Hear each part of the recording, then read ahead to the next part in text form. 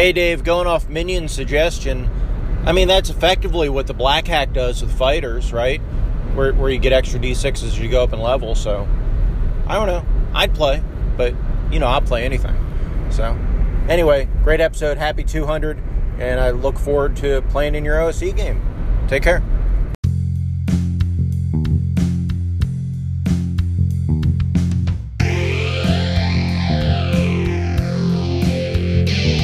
Come in, my child, out of the cold, and listen how the story's told.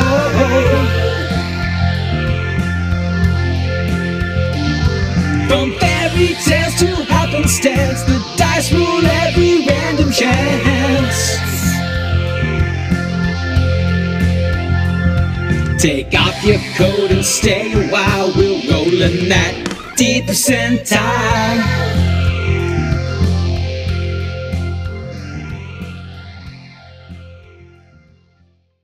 Alright, so witches and hags. Maybe first of a few episodes. Assembled thoughts, not very carefully planned. What's the most fun way to do witches?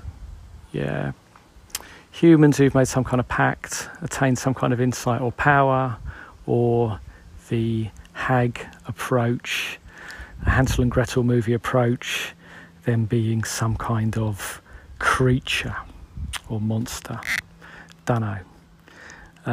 3 distinctive, terrifying experiences of witches from movies and other media in my childhood, maybe partly explain my enduring horror obsession with witches. Reference point I think everybody's got is Wizard of Oz. One of the things, of all the things I watched when I was too young to watch them,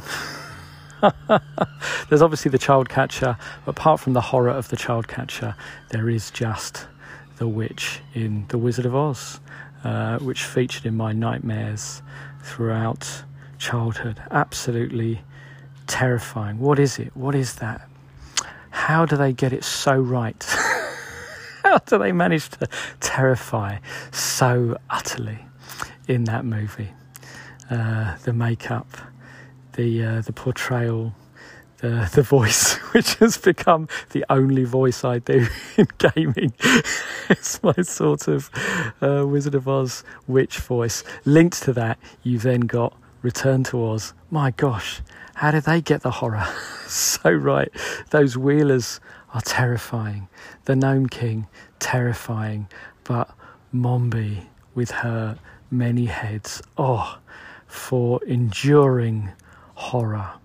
I mean, the point where Dorothy's trying to get something, she has to sneak past the heads. She wakes one up that starts wailing. The heads, all these heads. Mombi swaps her heads, of course, so she's just got glass cabinets full of these beautiful heads, and they're asleep.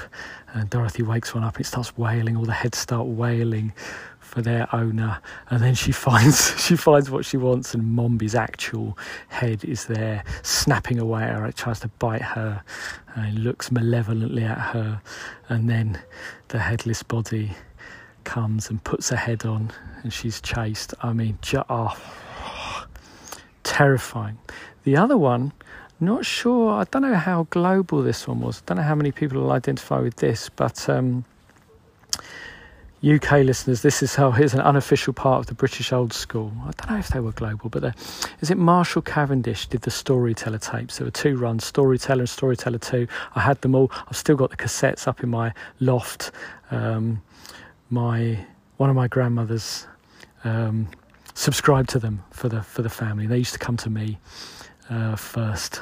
I've still got all the books, the cassettes. Got nothing to play the cassettes in anymore, but you can get them all on YouTube. If you do a search for Marshall Cavendish Storyteller, there's a very useful website where all of the YouTube links have been collated, because they were these wonderful, ding, turn the page. So much from that, which has been formative. Expressions in those stories that I still use, images that have stayed with me. But in particular, on this topic, there was the Sea Witch.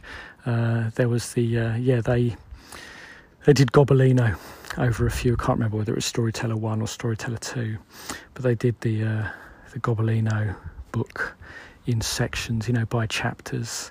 And it's Gobelino the Ship's Cat has a run-in with a sea witch. Just the way it's presented, the art in the book, the way the story's told, and you kind of, there's foreboding, and I think you hear the witch singing, and Gobelino has to engage with the witch. I think he beats it by pouncing on the sea witch's shadow or something, but it's all a bit terrifying. The ship's going to go down. The sailors all hate Gobelino, and the witch herself. I haven't done my homework for this episode, so I haven't looked up who was reading that, but she does a great job. And it's utterly terrifying. Yeah, it's just Jason talking about sea hags in folklore that made me remember that. But there are three formative witches from my childhood that have contributed to this enduring horror that I have. Of all of the horror themes, I just think witches remain really scary. And I'm sure there are all kinds of other Jungian things going on there, which I'm not going to delve into. But there you go. That's episode 1 on witches. Jason keeps alluding to unfinished business on witches. I think there's a lot more. There is, of course, a lot more unfinished business on ninjas, which I will get to at some later stage. Thanks for listening, everyone. Bit of a ramble today. I'll catch you soon. Thank you for listening. If you'd like to contact Dave, please leave a message on Anchor, email dpercentile@gmail.com, or find him on Twitter at d_percentile.